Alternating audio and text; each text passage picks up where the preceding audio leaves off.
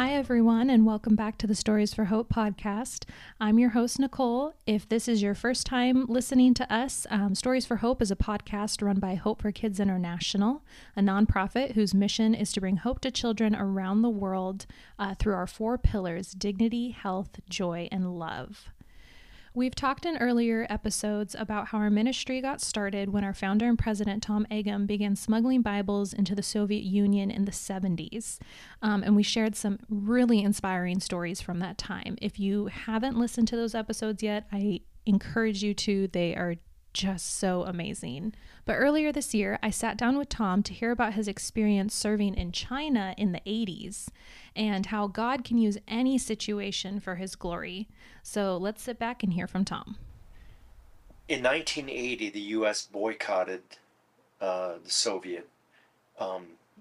Moscow Olympics because the Soviet Union had invaded Afghanistan. So we protested and didn't go. That spring, I had gone there to smuggle Bibles, and I got arrested and blacklisted for 5 years. So I had to go somewhere. You couldn't go to Russia anymore. No, I couldn't go there.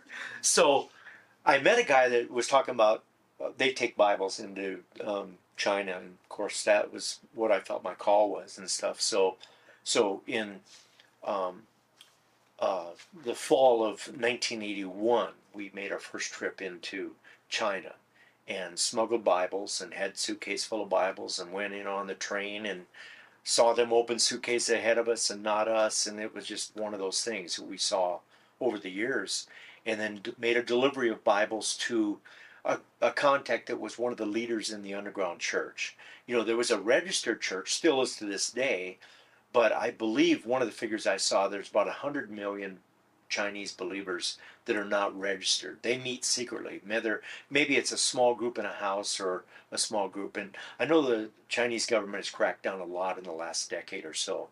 But anyway, so we came into that atmosphere, and then we also brought these incredible little tools of these books that were great tools of evangelism. And one of them was a little yellow booklet called Tell Me the Story. And it was kind of in cartoon form and simply written in, Chinese, but pretty easy for even a child to understand. So we handed out a lot of those. We'd go on boat rides and just load up the whole boat, and then they would blow whistles at us and chase us, and we'd jump off. But anyway, there was another one that I loved. It was called The Story of the Scientist, because the big thing the Soviets and the Chinese and the Vietnamese Communist Party said was only uneducated people believe in God. And they pretty much said that's just for old people, especially old ladies and children, but not for us who are intellectually superior. So we had this booklet, little blue booklet called "Tell Me This," or "The Story of a Scientist." It's about a Chinese scientist that, through science, he wanted to prove there was no God, and through science he made these discoveries that could only be crafted by the master designer. And so he becomes a believer. It's a great story. So we handed those out. We used to go to Shanghai, and there's an area there called the Bund, and it's up against the waterfront.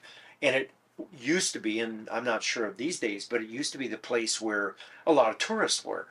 And so university students that were studying English loved to go there and practice their English. So we would spot these guys and start, do you speak English? They'd come up, do you speak English? And then they'd have phrases they would ask us what that meant and stuff. Well, that was the perfect time to say, here, take a look at this, or The Story of the Scientist. And so we had these incredible discussions. And what was interesting was you'd start with a couple guys, and this is where I've often said I was underqualified to be doing this kind of witnessing. But there were so many times when there'd be a crowd of kids talking around you and crowding and wanting to hear what you said, and there'd be some debates going on, and they'd say, well, what about this? And I really believe the Holy Spirit gives you the words in that hour, as the scripture says. And sometimes I would respond with a scripture that I knew I was familiar with in Bible college or something, but I'd never memorized it. But it just flowed out of me, and a lot of that had to do with those seeking God, and in the book of Acts when Paul was um, speaking on Mars Hill, and all the gods from all over, and these questions were asked about the Creator and stuff, and I would just be quoting some of that stuff, and just had these incredible dialogues. Um, One of my craziest experiences in China was I got food poisoning or botulism. We were in this factory. We used to take these tours of factories and stuff, and they had served us a lunch and some shrimp, and it was bad, and I got food poisoning immediately. Just started getting sick, and anyway, I don't remember some of the story because I had passed out. And they I've seen pictures where they grabbed me and threw me. This guy traveling with me threw me over his back and got me back to the bus, and then ran in front of the bus to get me to the hospital. And I literally woke up in the hospital. I had IVs in me, and had really uh, was close to not surviving. And Mr. Wong was my translator, and I'd been witnessing to him and talking to him, showing these books and stuff. And he just said, "No, there's no God, there's no God." So I was kind of in and out of waking up and all. And the next morning, I woke up and realized Mr. Wong was sitting uh, at the foot of my bed. And I said, "Mr. Wong, you've been here?" And he said, "Yes." He said, "You almost died."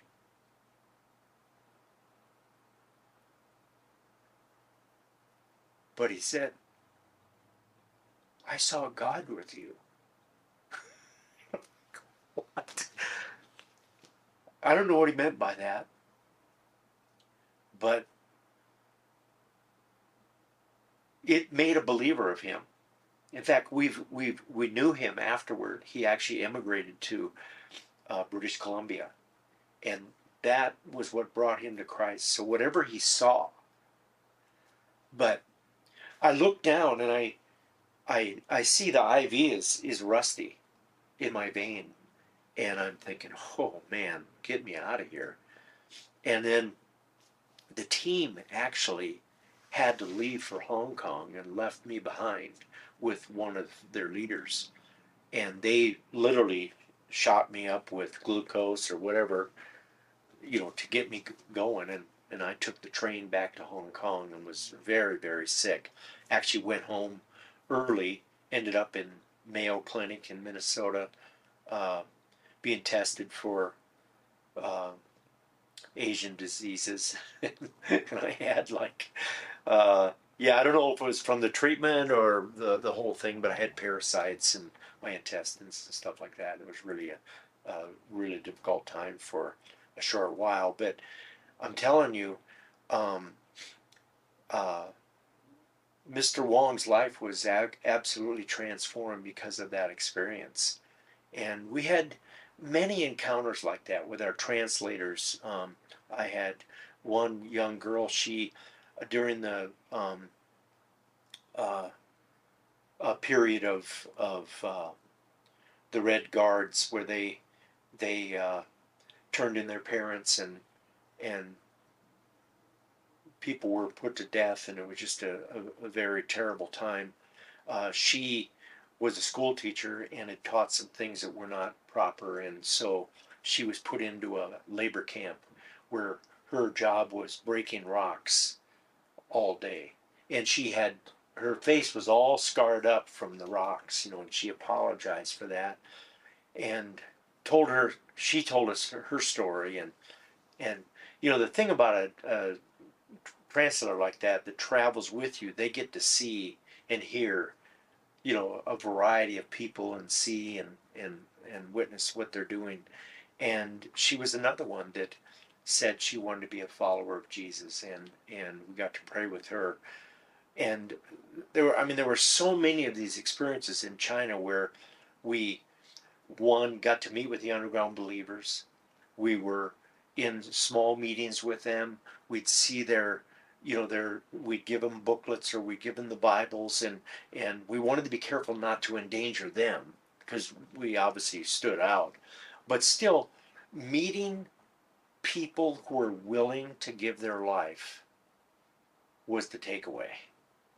And who am I not to risk a little bit arrested or deportation or whatever because I brought them the word? And I felt like if they're willing to die for the word, I'm willing to go take a risk to bring them the word. And again, like we've experienced in so many of our experiences, the risk we took was small compared to the risk they took, and the impact they had in our life was greater than anything we could have given them. And then, of course, that was my message when I spoke at youth camps or youth retreats or colleges or high schools. I could tell stories about them. They were willing to risk their lives for their faith in Jesus. So those were great days. Some of my favorites. One of the things that I find very inspiring about Tom's stories is the impact he had on people through his actions and how he lived his life. Whatever Mr. Wong meant when he saw God with Tom in the hospital is beautiful, but we have to remember that leading up to that, Mr. Wong was also observing Tom as they traveled together and the people they met with and interacted with along the way, and all those interactions and observing Tom, those planted the seeds. Leading by example can be such a powerful way to share the gospel with others. If any of the stories that you've been listening to on this podcast have inspired you, or if you have a story you want us to share, we would love, love, love to hear from you. And you can email us at podcast@h4ki.org. Thanks again for joining us. Have a blessed day, everyone.